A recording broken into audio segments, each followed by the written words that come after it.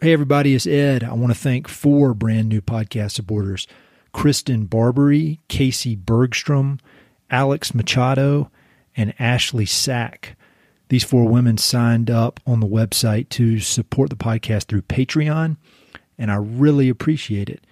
It really still blows my mind, not only that people listen, but that then they want to support the podcast with their hard-earned dollars. And I can't thank you enough. It really means the world to me. If you want to learn more about the options, go to mountainandprairie.com/support. Thanks a lot.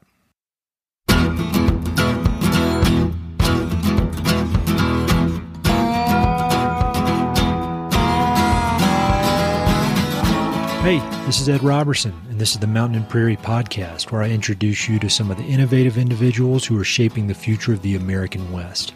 I meet most of these people through my work in land conservation or through my hobbies and interests that revolve around spending time up high in the mountains. My guests include ranchers, writers, entrepreneurs, conservationists, athletes, artists, adventurers, pretty much anyone who's doing important work, has an interesting story, and loves the American West. My guest today is Matt Skoglund. Matt and his wife Sarah are bison ranchers and the owners of North Bridger Bison Ranch, which is located in Montana's iconic Shields Valley.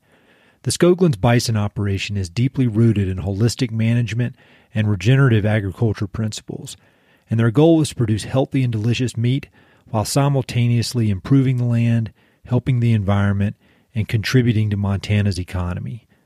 Through hard work and genuine curiosity, Matt has found his life's true calling in bison ranching, a challenging yet deeply rewarding business that combines so many of Matt's passions into one dream job. By now you might be assuming that Matt comes from a Western ranching family, or perhaps holds agriculture degrees from a land-grant university. But the reality is that Matt grew up in the Chicago area. He attended college in the Northeast, then law school, then began a career as an attorney in the litigation department of a large Chicago law firm. After several years of practicing law, he and Sarah could no longer resist the desire to move west, so they took a leap of faith and moved to Bozeman.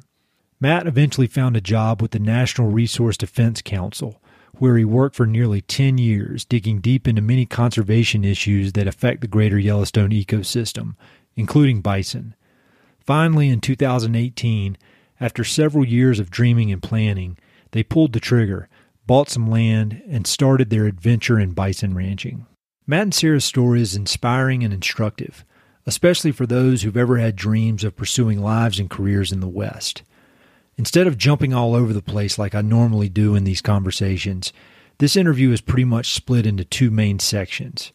The first half covers all the details about North Bridger Bison, how they acquired the ranch, their process of field harvesting the meat, who their customers are, and some of the biggest surprises of running their own business. The second half of our conversation covers some broader personal topics, such as how being a father has affected Matt's outlook, why he was able to walk away from a lucrative career in law, and the life lessons learned from being a college hockey player. Whether you're strictly interested in agriculture or only interested in people's personal evolutions, there are aspects of the Skoglund's journey that will be fascinating to both groups. Be sure to check the episode notes for a list of everything we discussed and links to everything. Hope you enjoy. It's always hard for me to figure out how to start these things because I got so much I want to talk to you about. But maybe the best way to do it is if you can just kind of set the scene for your bison ranch. All right, where is the ranch, and what's the landscape like around there? So it's in the Shields Valley of Montana, which is a absolutely beautiful, spectacular place. Very much an agricultural ranching valley. We're on the west side of the Shields Valley, right up against the North Bridger Mountains. And so we're about 35 minutes north of Bozeman, about 14, 15 miles past Bridger Bowl, and then 10 miles west of Wilsall, Montana. Yep. And so it's really unique. So the ranch itself, and so one, I always tell folks is that one, we did not buy a turnkey ranch. We're starting from, we've started from scratch here. And then on the ranch, it's sagebrush, grass, Um, we have a few really awesome springs, and then we literally don't have a tree. Oh, wow. So there's not a tree on the ranch. But we've got the North Bridgers to the west and then the Crazy Mountains to the east. So the setting is absolutely spectacular. Just really, really beautiful. Yeah, the Crazy Mountains are some of the prettiest mountains I've ever seen. I used to do a lot of work over in Big Timber, so I was kind of looking westward at them, and man, that is just spectacular. So how did you end up in that specific spot when you decided, all right, I want to go into this business? Why there versus other places? A few reasons. I mean, the main one was we found the right piece of land in the right spot at the right price. And so, I mean, and we can, go into this, but I was going to say, the other thing I tell folks besides that, we didn't buy a turnkey ranch is we also just didn't wake up one day and say, oh, we're going to start a bison ranch. I mean, there was a lot of thought and research, lots of heart-to-hearts between my wife, Sarah, and I, lots of other ideas that, came close on and then chickened out. But then, so can tell you the full story, but as far as the land, once we got serious about, saying, we want to do this, we want to start a bison ranch. We knew we've been in Bozeman for over 11 years. And so, we wanted it to be somewhere in the greater Bozeman area, close enough that we could get into town when, we needed to see friends, what have you, but also far enough away so that we could, grow, expand, not be, hemmed in by subdivisions or something. Yep. And so candidly, like, I really never thought any of this would happen. Yeah. I know, Bozeman is blowing up like crazy right now. Yep. And so land prices are insane.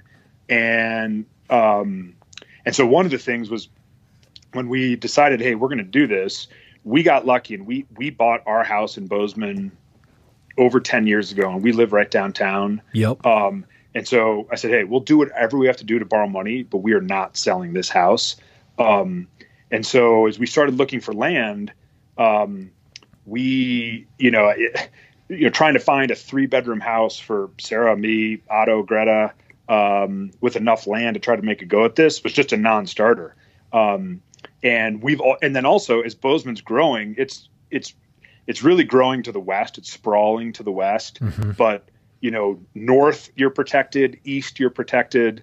And we've just always loved that area of up against the North Bridgers. I've cut firewood up there for a number of years. And so we were looking on literally just, Google, looking on land sites.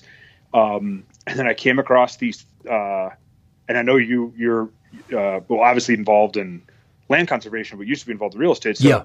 It was a really interesting, I guess, not straightforward real estate transaction, in that we came across these 2 parcels with nothing on them, vacant land. They'd been on the market for years and years. And the price was just way below everything else around. Mm-hmm. And I was like, well, we might as well go take a look. So this is like last March of 2018. And so I took Otto and Greta, and we, I called the ranch broker and went out and looked, and I was like, wow, this is pretty cool. And then went out the next weekend with Sarah, and she's like, yeah, this is really cool. And then as we talked to the ranch broker, he said, there's actually a 3rd parcel for sale. It's not publicly listed because there's tenants there and the owner doesn't want to scare the tenants. But it's got a little ranch house on it. It's kind of beat up, but there's 3 parcels. And so, anyways, I can go into all details if you want, but we ultimately, at first we said, can we buy 2 and lease the 3rd with the right of first refusal? And they said no. And we knew we needed all 3. Yeah. And so we got it under contract last June, and it was a whole ordeal last summer. Both, there were 3 different sellers. One of them had died. There was an estate attorney involved. Damn. And yeah, they were just like highly motivated sellers. And so like people have asked, like, how many properties did you guys look at? And I say, as far as in person, we literally looked at one piece of land. That's awesome. Just because like it was, and I kept looking online, but there was nothing that came close, as far as price, location, everything. And I think at the end of the day, it was caught in the middle because, multiple friends have said, oh yeah, I know that piece. And I've talked to like 2 or 3 different people that looked at it. Mm-hmm. And I think it was just caught in the middle where if you're, just give you example of like a hedge fund billionaire that falls in love with Montana yep. and wants to buy a slice of the Montana dream, like this is not for him or her. Sure. We literally don't have a tree. There's no trout stream. They're also not adjacent. Like there's a half section in between our parcels that we don't own. And then if you're from Bozeman, Livingston, wherever, you drive by at 75 miles an hour and see a big sign that says 320 acres price reduced, which was the sign at the corner. And you look out the window and see just a bunch of sage and you're like, well, what am I going to do with that? Mm-hmm.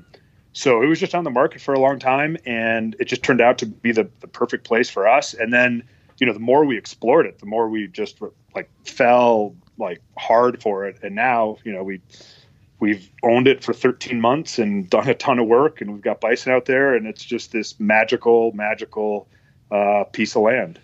I'm telling you, I was in the real estate business for probably close to 15 years and associated with ranches in one way or the other for like 10. And that is amazing that all worked out with all those different buyers and sellers and where you are.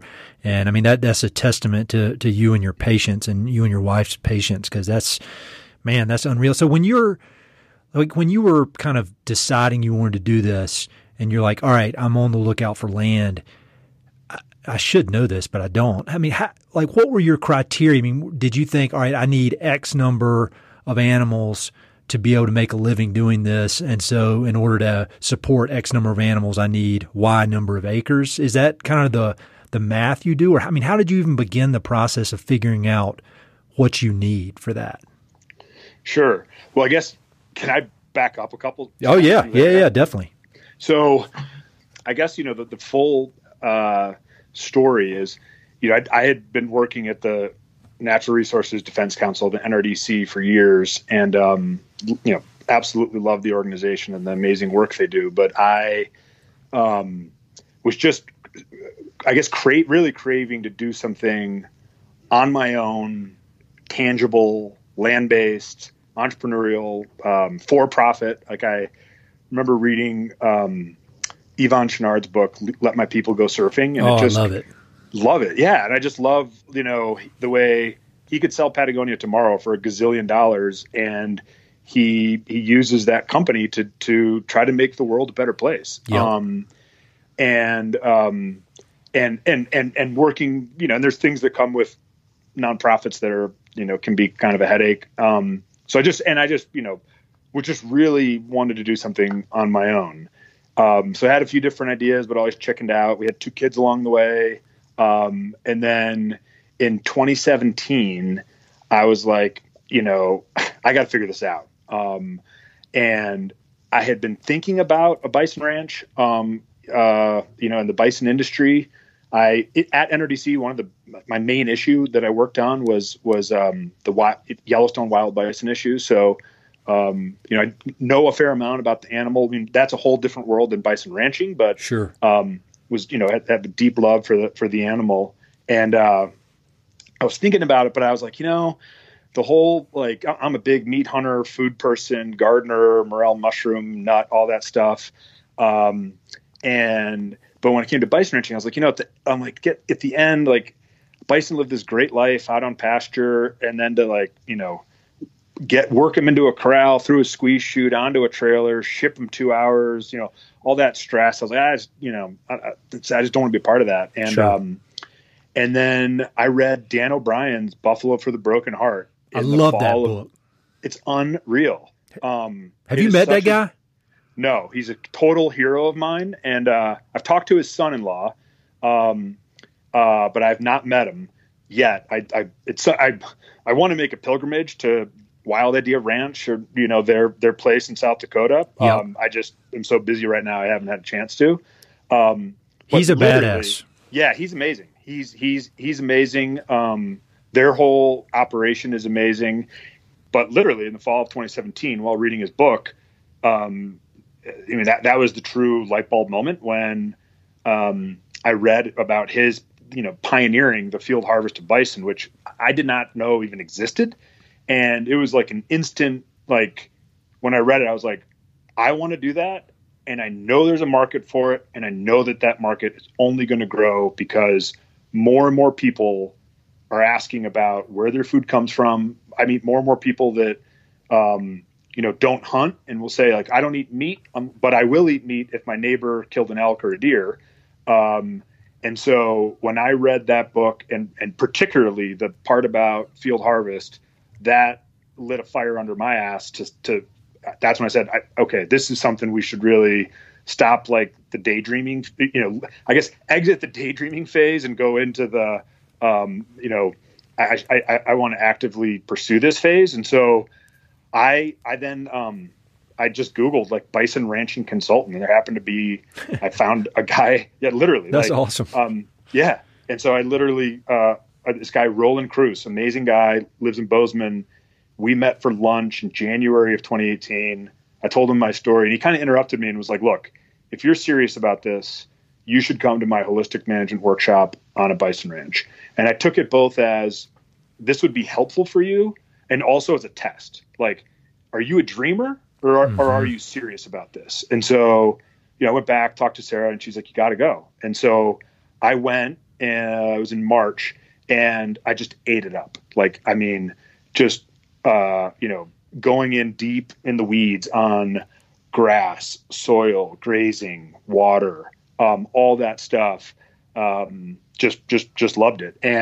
But I still had this, like, I'd say pretty strong insecurity about like, I'm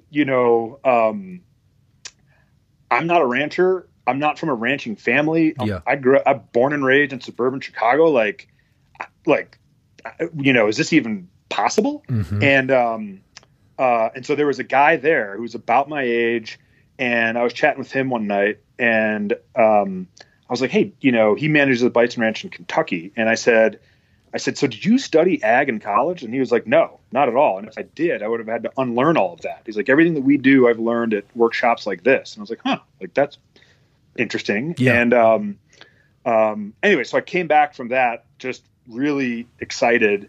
And I knew, I was like, I want to pursue this. And so kept researching. And then at some point that spring, I just, it was really the mental piece. It was such a huge part of it. And so at some point that spring I crossed, I guess the bridge where the risk of not doing it became greater than the risk of doing it. And we got serious. And so Roland, I worked with him. And so I guess, long-winded answer to your question about what criteria did we use to look for land. We knew we needed a decent sized parcel. Our goal is to get up to a herd of about 200 animals. So, and ideally we would buy like a home base, mm-hmm. And then start our ranch and show our neighbors, others that, hey, we know what we're doing and we're improving our land. We're managing our animals well. And then hopefully we can get a couple leases, because leasing is really, ultimately the way to go. Sure. And so in May, after I'd seen it a couple times and we'd been out there and I'd talked to the ranch broker, and out here, as school's about to get out and it's like peak green up and the mountains are white, it's the real estate season. We, as I said, I kept looking online, but it came down to, at some point, late May 2018, it came down to, it was like that chunk of land or nothing. Like, mm-hmm. if we lose that, there is no plan B. Like, it's not like you're looking for you find your dream house and someone else buys it and then you get a house and, you never think about it again. Sure. There literally was no plan B. And so all this work I'd put into it would, I guess, go on a shelf. And with the way Bozeman's going, I'm not sure it would leave the shelf. So I called Roland and was like, hey, will you come out and ground truth this land with me? Like, I don't know enough at this point to make the call. And that's, I think one of the things that's been very helpful through this whole thing is like, I'm very aware that I didn't grow up in a ranching family. I don't have ranching experience. So, I needed to and continue to need to rely on others to learn. Mm-hmm. And we knew we'd make mistakes. Like we wear that on our chest. So Roland came out and walked it, and he was like, man, he's like, for the price, like, I can't believe this. Like I just, this is much better than I thought it would be. And he said, hey, all the pieces are here. The grasses, the forbs, water, everything. He's like, ultimately you'll need more land. But this is something you can start with and it's solid. And so that was what I needed for the green light. And very, very, very shortly thereafter, we got it under contract with as long a closing date as we could have, so we could continue to work on a business plan, learn more. So then last summer I went into, pretty hardcore research, meet with ranchers, that mode. And, again, just the more I learned, the more I met with folks, the more excited I got, the more I believed in our idea and vision. And I guess just on that note, like one of the coolest parts of this whole thing has been all the amazing people I've met, mm-hmm. And just the like unbelievable generosity of time and information and knowledge. And like I remember one story, the Aaron Polson, this really great guy. He's the manager of the Snowcrest Bison Ranch in the Upper Ruby. Yep. And he agreed to give me a tour of the ranch, and we got in his pickup, and I said, hey, do you mind if I take notes? He's like, oh yeah, no, of course. And, like a half hour later, I was writing something down that he'd said, and he like stopped the truck and was looking over my shoulder, and he's like, oh, there's two T's in that. Like he wanted to make sure that I got it exactly right. And that was the kind of folks we met with. And so we financing was a roller coaster, but we had to push back closing a little bit. We got everything done. And the land became ours last September. That's a great story. And we're going to talk more about your background, but I would imagine that the collaboration there in the truck and sharing notes was a far cry from your experience in the corporate legal world, before the cutthroat world of high stakes legal stuff. So anyway, it's funny. Another just 100% yes. And so one thing I found was, in the world of ranching, like and it makes sense. Like now that I'm in it, that like, each person's ranch, like there's a lot of pride in how, that person or family operates their ranch. And so, to walk into a place and say, hey, you should do this and you should do that and you should change this and you should change that. Like that's just, that just doesn't happen. Mm-hmm. And so whereas in my former world, yeah, I mean, people on conference calls, they're talking over each other and debate, constant, exchanging of opinions, conflict, etc. And I remember the first couple of meetings, someone being like, hey, if it's okay. And again, if it's okay, I might make one suggestion. And so I ended up, I would say I was meeting with someone and say, hey, at the outset, listen, I am new. I am as green as it gets. So please fire away. Like if I'm saying something that sounds crazy to you, interrupt me and tell me. Like I am in sponge mode, and do not hold back with advice, ideas. Like I really, because I think folks are just very respectful of other folks' operations and hesitant to, pass judgment or offer unsolicited advice. So yeah, that was one, very, very big difference. Well, you say that you are new to this and you don't have experience, but when I listen to you talk and I hear your mindset and the way you approach it with curiosity and with humility and with a sense of collaboration, I mean, it really reminds me of kind of the operating system of the Phillips family at Ranchlands, who I recently had both Big and Little Duke on the podcast. And, they've been doing it Duke is the fourth is the fourth generation ranching, and their operating system is the same as yours. I mean, obviously they've been doing it for generations, but they approach it even now with the same outlook that you're approaching it. So I think that's really neat to hear and see. I mean, it's kind of like that's what you need to have to do things on an innovative, kind of in an innovative way. One question I want to back up real quick, because I bet people will be curious about it. Can you talk a little bit about the field harvest, kind of what that is and why that is preferable to shipping them out? Sure. So field harvest, literally is shooting a bison, killing it in the pasture where it stands. And so I guess the alternative, and what the 99.99999% of other places do, is at the end, ship, whether it's bison, cattle, what have you, load them up on a trailer and send them off to a slaughterhouse processing facility somewhere, and many of them, including bison, the vast majority, to a feedlot to be fattened up. And so, bison just have not been domesticated like cattle have. So, so that's just it's got to be stressful for any animal, but for bison, the stress is just through the roof.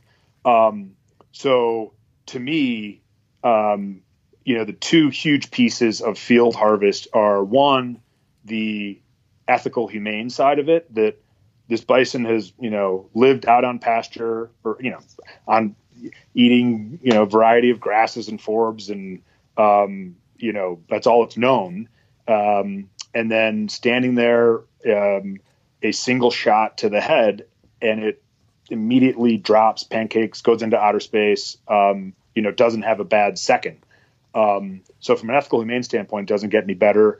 And then from a meat quality standpoint, there's no stress in that meat. And it has surprised me that you don't hear as much about that in the world of, I guess, meat you buy at grocery stores. So, in the world of livestock.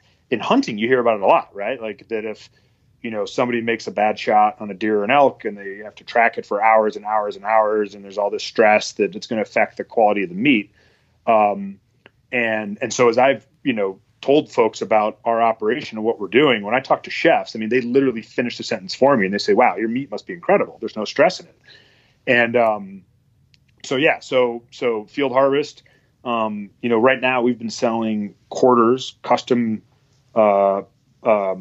exempt, which just means, we don't, right now we're not dealing with state inspection. We pre-sell an animal to 4 folks, and then I go out and, drive into the pasture where the bison are, and they know me, they know my truck. And, it's, I have a 308 rifle with a 168 grain copper bullet, and I wait till a bison, I know which animals are meat animals based on ear tags, and I wait till one is turned broadside, standing still, and it's a single shot to the ear, and it drops, outer space instantaneously.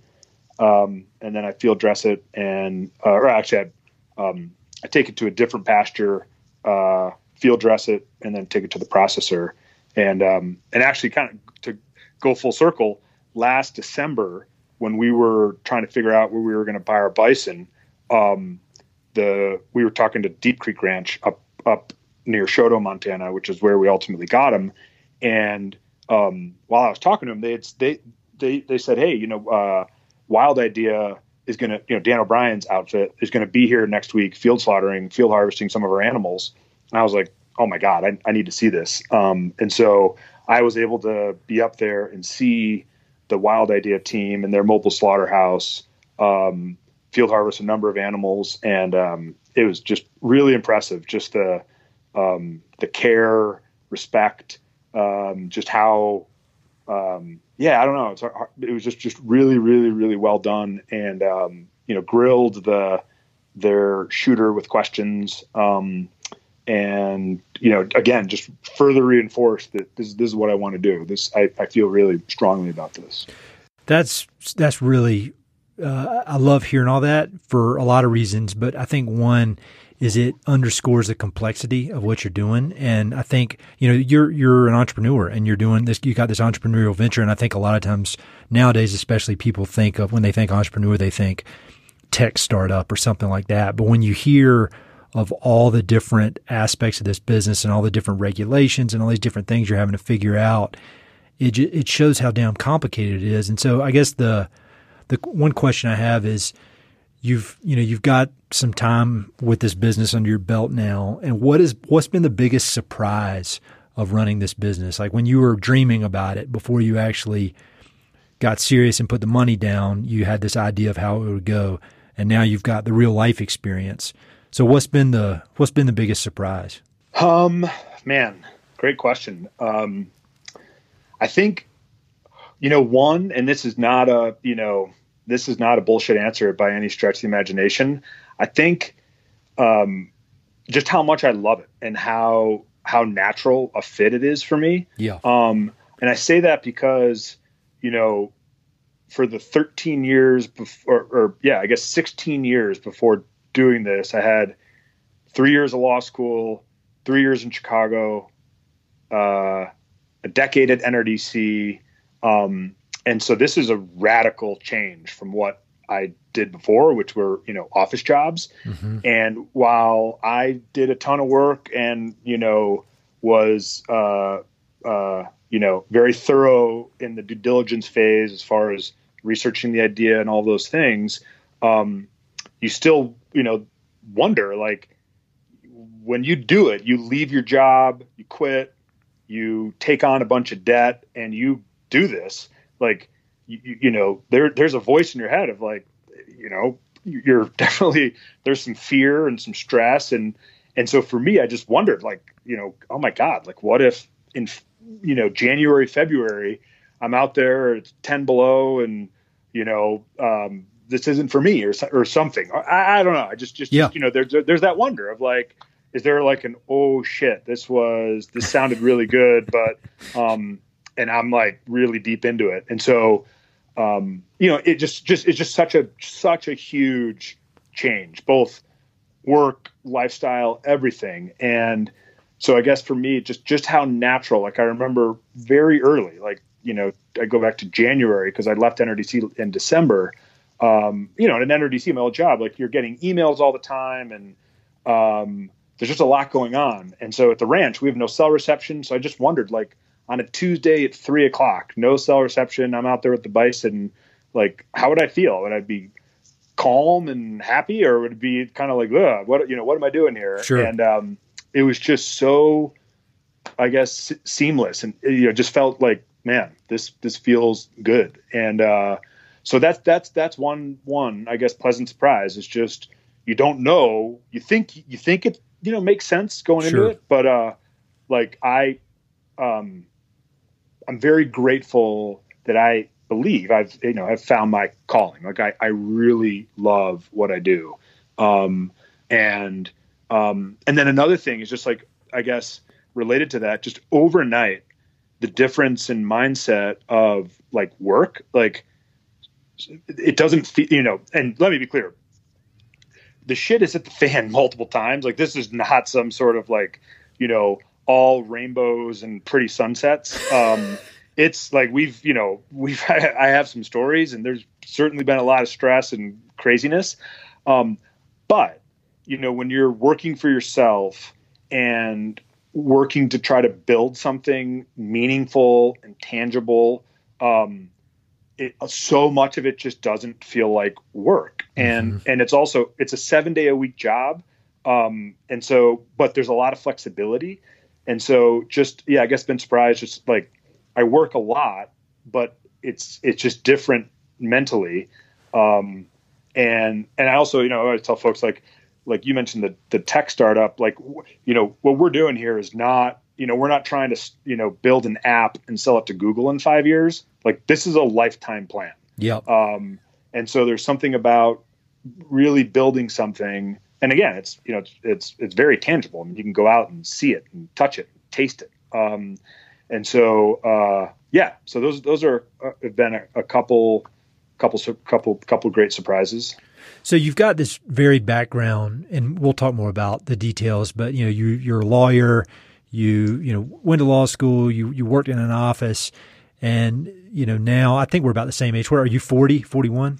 41. 41, me too. And so thinking, and I kind of had a similar thing with my job. I did all this real estate stuff for so long, and finally, probably about the same time, we both kind of transitioned, and I transitioned into full-time conservation, and all of a sudden I was like, golly, this is what I'm supposed to be doing. And I work hard. Same idea. I work hard, but it's not like grunt work. I mean, it just kind of flows, and it's this really good feeling. But when I think back, sometimes I'm like, man, I should have started doing this when I was 23. But then I'm like, actually, I don't know that I would have appreciated it or that it would have worked, because it's this culmination of all the experiences I've had.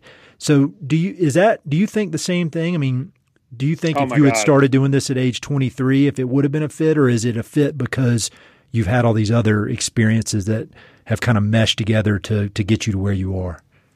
You nailed it. And I like strongly agree with you. And it's something that I have talked about with multiple people, because, people have seen what we're doing and have come up and like, oh my God, like, how did you guys do that? And like, I'm frustrated or whatever. And so, yeah, there is no way that I would enjoy it as much as I do. And I think, well, hell, I wouldn't be doing it if I didn't have those experiences. And so, I think that, the times where you're in a job where you're really frustrated, I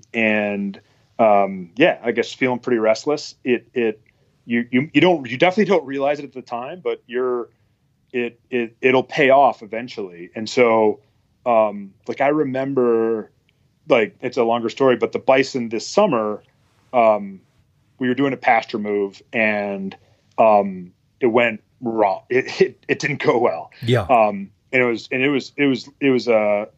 The bison got out. It was just about to get dark, and I called a friend and mentor, and we decided we were just going to leave him for the night. And the stress was just, off the charts, like truly the most stress I've had since our son was born, and we had Sarah had an unplanned C-section. Like, it was just unbelievable. But even in that, like, that night, I remember thinking, like, even in that moment of like just horrible, intense stress, that like I wouldn't have traded it for the world. That's cool. Like, cause, and there are plenty of, rough moments or stress or whatever, I just had something go wrong with UPS that ultimately worked out, but it was so frustrating. And so I guess, if you didn't have like the time in the trenches and, that experience, I think it would be, like you're saying, if you're doing it when you're 23, you just wouldn't have the perspective and the appreciation for it. So I feel really strongly about that. Yeah, and I think if I've been listening to this 5 years ago or 6 years ago, and hearing you talk about being stressed, but kind of thankful for the stress, I wouldn't have understood it. But now I do, because I've got such a different perspective on things. And so I would say to anybody who's listening, like, if you're 23 or 24 and you don't understand what the hell we're talking about, it's an old man's secret. Yeah. No, it's true. It's totally true.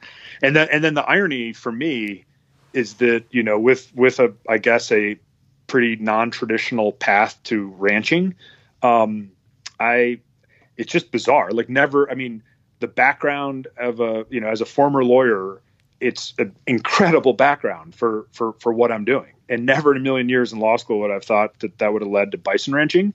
But dealing with different rules, regulations, laws, policy like that, I'm very comfortable with that world. And then my years at NRDC working with wild bison and different relationships. And it's just funny. It's funny how the world works. You take this winding path, and just, I don't know, kind of cracks me up. So when did you decide to make the shift from the legal world to the environmental conservation advocacy world? How did that go down? My earliest memories, I have loved nature ever since I was a little kid. Mm-hmm. And then I got really into fly fishing in high school. And fly fishing was my, I guess, gateway drug into conservation, if you will, but, like joining Trout Unlimited and, learning about, just the different environmental threats out there and the groups that exist to fight them. And it was one of the reasons I went to law school. And so, I graduated from law school in 2005. I clerked for a federal magistrate judge in Chicago for a year. And then I spent 2 years in the litigation group of a large law firm in Chicago.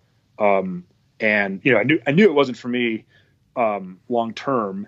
And I just, super interested in conservation. But our move to Montana, when we moved out here, I didn't have a job, nor did my wife. It was a lifestyle move. Like I went to college in Vermont, and it was my first time, being raised in suburban Chicago, living in a place, in rural Vermont. And I got into hunting in college through this, amazing guy that I met. And so just at some point I knew that I wanted to live somewhere where I had legitimate access to the outdoors. Like not like you hear people say, oh, it's great, we can drive 4 hours to this spot. And, but the reality is, like, after a hard work week, on a Friday night, like, you're just not going to do it. No, definitely not. Right. So it was just super important to me that, like, you only live once, life is short. And I just wanted to live somewhere where I could, fish, hunt, have a bird dog, and just have the outdoors at my fingertips. And I had, started coming out west a long time ago, fell real hard for Montana. And so in 2008, when Sarah and I were about to get married, we were living in Chicago, and, we were renting a place, and we started talking about buying a condo. And I was like, I can't do it. Like, we're going to wake up here in 30 years. And as much as I love the city of Chicago, it just wasn't for me. Sure. And so that really was the impetus for us to move, and Bozeman was the place. So so I'd applied for a job with NRDC, and I hoped I'd get it, but I didn't know if I would. So I guess, wanting to work in conservation had been something that had been floating around my brain for a long, long time. But the actual move to Montana in 2008 was a lifestyle. It was, choice. That takes guts to do that, especially when you get on the track at one of those big law firms, because I got a lot of friends that do that, and they make it hard for you to say no. At least that's my understanding. I mean, they want you there, and they reward you for being there, but it's just – it can be a treadmill, man. I mean, you know a lot better than I do. I'm not telling you that you don't know.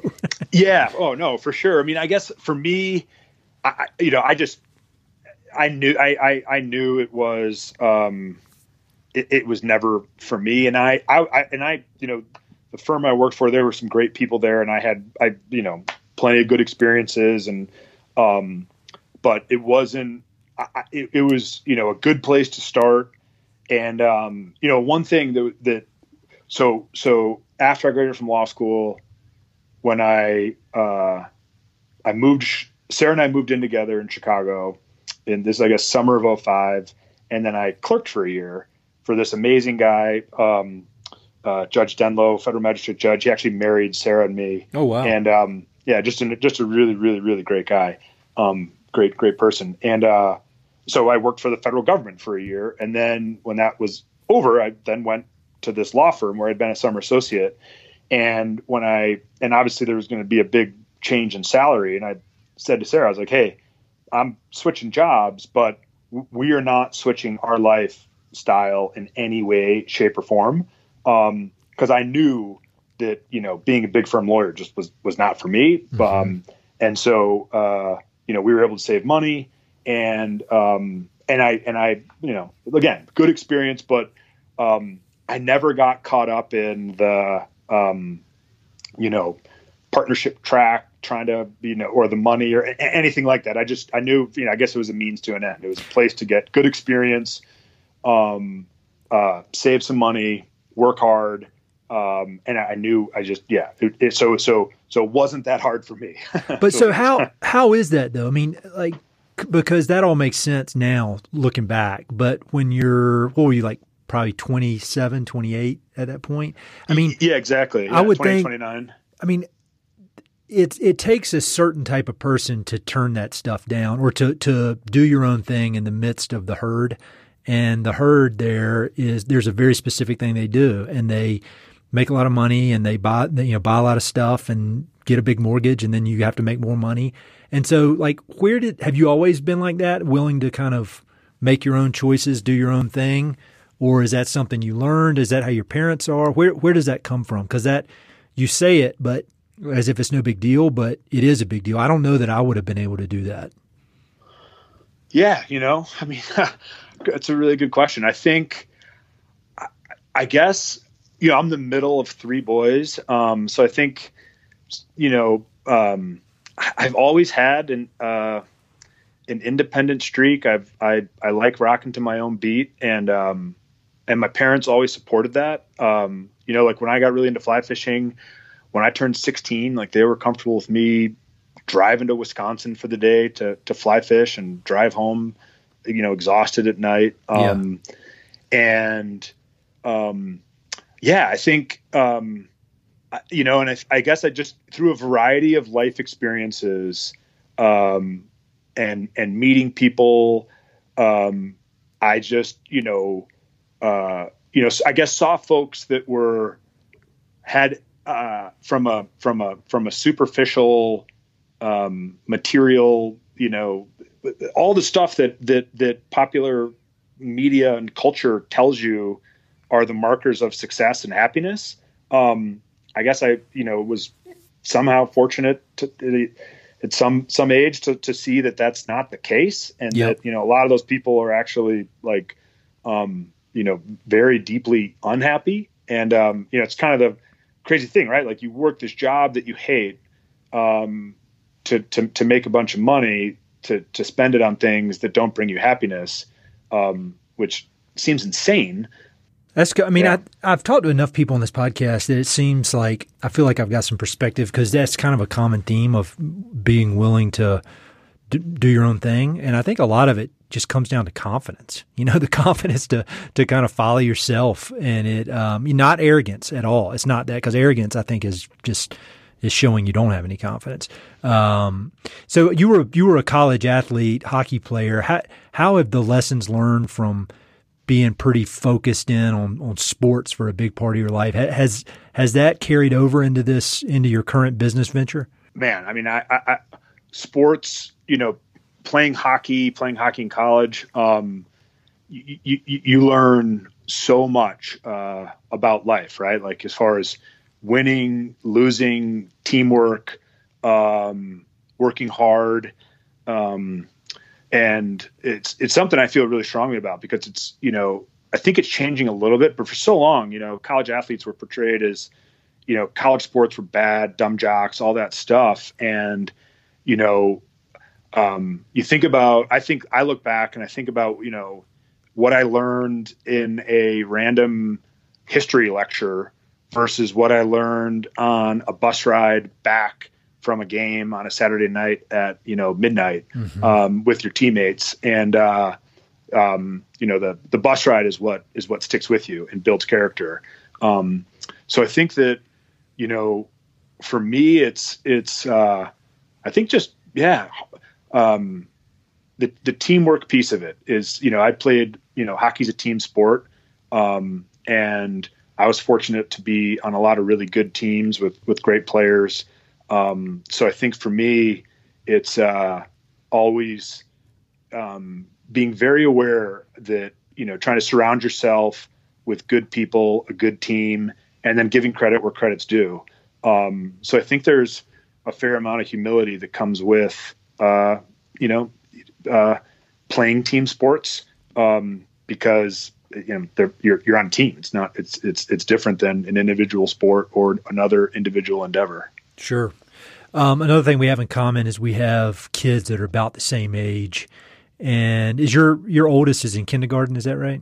Yeah. Yep. So you're like a year ahead of me.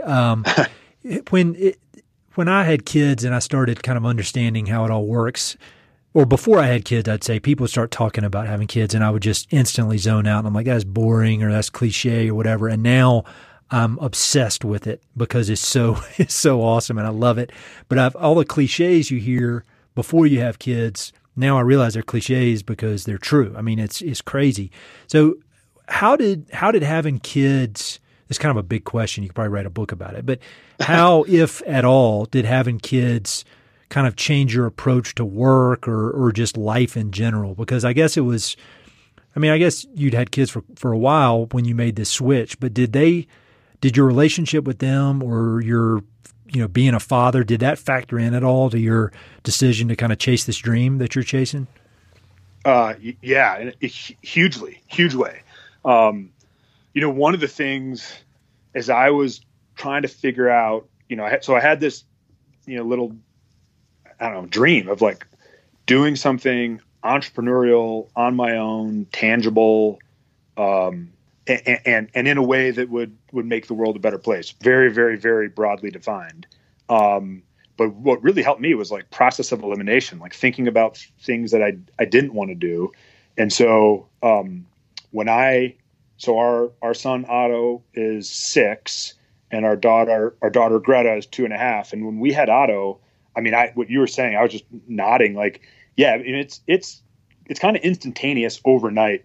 The way that you think about things and approach life. And so I guess when it comes to the Bison Ranch, when I was at NRDC, I didn't travel a ton compared to like, say a consultant or something, but there was work travel, and each year it just became more painful. Mm-hmm. I really dreaded getting on airplanes. And I was very lucky that my parents I have great parents and they were very involved in our lives. My dad was just, and my mom, but, just super involved, in our lives growing up. And so that's something that's like, well, yeah, that's like my number one value right there. Mm-hmm.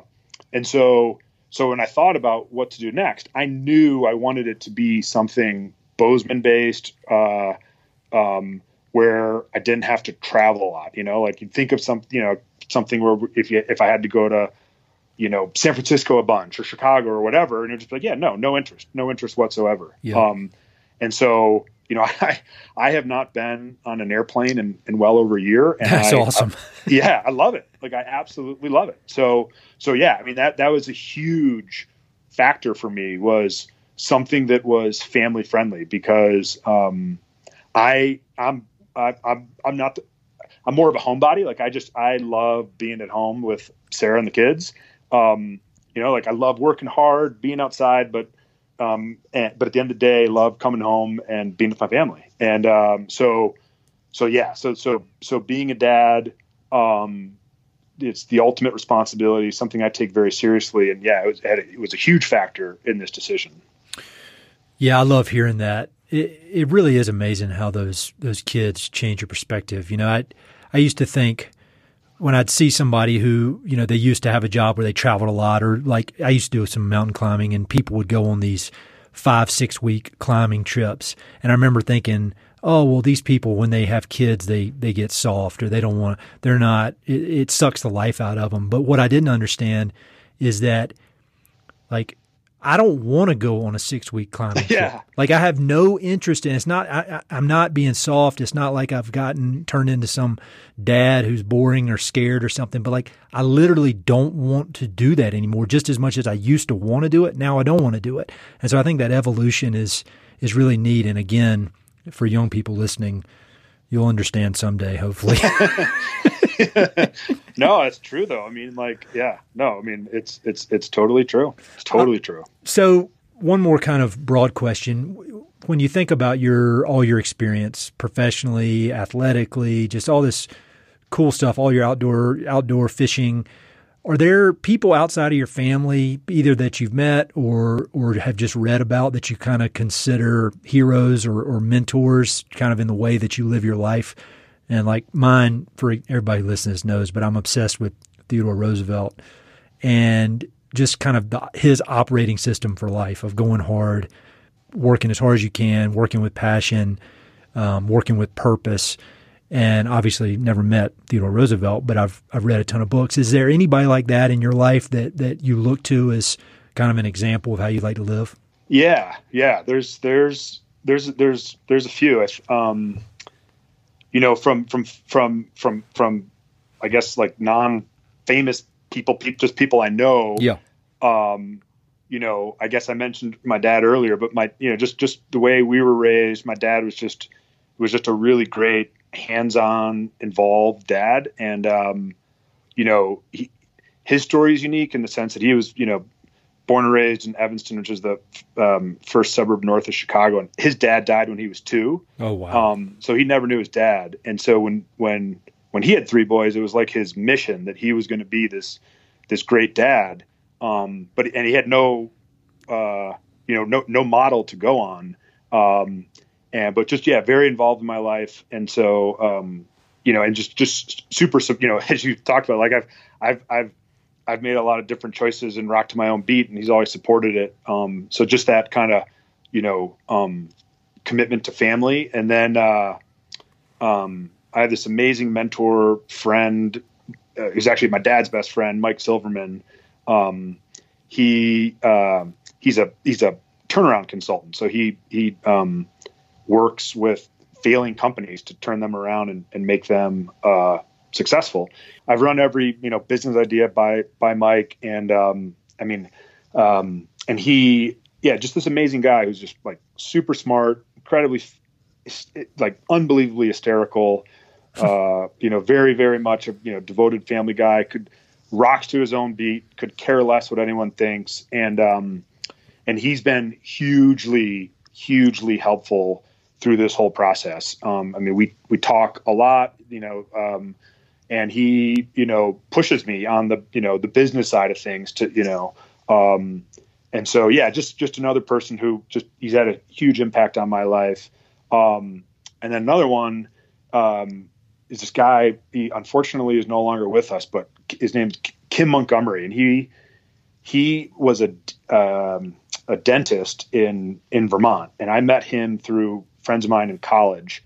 And he is the one that got me into hunting, years ago. And my senior year, you know, we duck hunted a bunch together, and Kim has this amazing wife, Q, 3 boys who are, you know, I'm the middle of 3 boys. He's got 3 boys that I'm still close with. Just emailing with one last week. Anyways, just this amazing family. And again, being from suburban Chicago, like seeing the way they lived in rural Vermont was just very different. And between Kim getting me into hunting and all those mornings spent talking about life in the duck blind, I really, like, when I look back, I really think that like but for meeting Kim Montgomery, like, I don't think I'd be in Montana doing this. Like, it was that, and he, you know, if you ever need an example of life is not fair, Kim was, died a handful of years ago from early Alzheimer's, but just an amazing guy that had a big influence on my life. So I've been lucky with, you know, a few, you know, really good mentors. And then from, you know, I'm not a Teddy.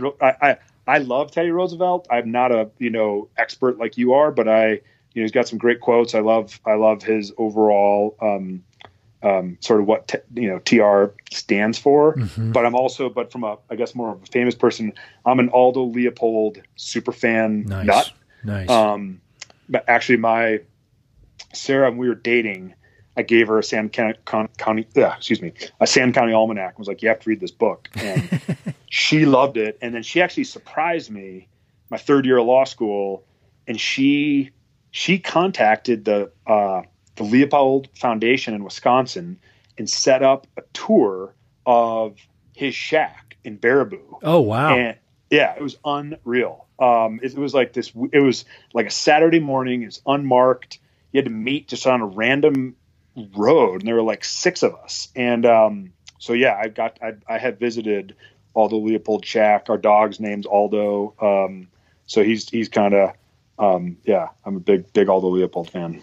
I need to, I've read some of his stuff, but I have not gone as deep as I need to. And it's almost like embarrassing now because like it continues to come up and I continue to not dig into it as I should. So this might be the final push I need to go. Well, I can't believe it. We're already bumping up on the time, and unfortunately I have to go do office meeting stuff while the stuff that you've left behind. but hey, before we finish, can you tell me a book or two that are your favorites about the American West? Are there any that come to mind that are some of your all-time favorites? Sure. Well, I mean, I would start with, A Sand County Almanac by Aldo Leopold. It's my favorite book ever. And there's parts of it, the first part, the 12 seasons are mostly focused around his farm in Wisconsin, but some of the essays are Western based, but just an amazing book. And something, kind of gets thrown around, Aldo Leopold, Sand County Almanac, but something it still blows my mind. It's like he died in 1948. Mm-hmm. So like this guy was so far ahead of his time and his thinking.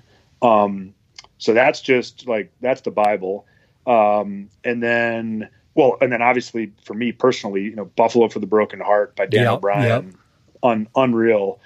And then, I guess on the Buffalo, two good Buffalo books I love is American Buffalo by Steve Rinella. Mm-hmm. And then, Last Stand, it's on George Bird Grinnell, Saving the Buffalo, Yellowstone National Park. Just a really interesting book about the origins of Yellowstone, the world's first national park, the near extinction of bison. So those are a handful of books that, on the West that I have loved. Well, man, this was really great, and I'm so glad to learn more about what you're doing, because between seeing your stuff on social media and all of our mutual friends, this has been a long time coming. So next step is I need to come up there and see the place in person. But thank you. Thanks for your time and for sharing all this. It's really fun, and I wish you all the best as you keep this thing going. No, this is great. Honored to be on your podcast because I love it. I listen to it all the time in the truck, and thanks for all that you do. I mean, that land conservation work is so important, and more important now than ever. So, I love the podcast. So whenever you're in Bozeman next, needless to say, you're come up to the ranch and see it. Hey, it's Ed again. Thanks so much for listening to the podcast, and thanks for listening to that particular episode. I hope you enjoyed it. Before you go, I've got 3 quick things. Number 1, if you like the podcast, please do me a huge favor. Either pass it along to a friend who may be interested, share it on your social media, or go to iTunes and give it a 5-star review. All those things would mean a lot to me, and they would really help to spread the word about the podcast. Number 2, if you've listened to many of these episodes, you know that I love reading and I love talking about books. Every other month, I send out a quick email with a few books that I've recently read and highly recommend. The subjects are varied, but they're pretty much all nonfiction with an emphasis on history, biographies, adventure narratives, and topics related to the American West. There are no sales pitches for ranches, no spam, no other kind of nonsense, just books. So if you'd like to sign up for the list, head to Mountain and Prairie/reading, or just go to Mountain and Prairie and there's a massive tab at the top that says book recommendations. Click on it. There are a ton of good books that I've read. Some of the old email lists are on there. You can go crazy. There are a lot of books.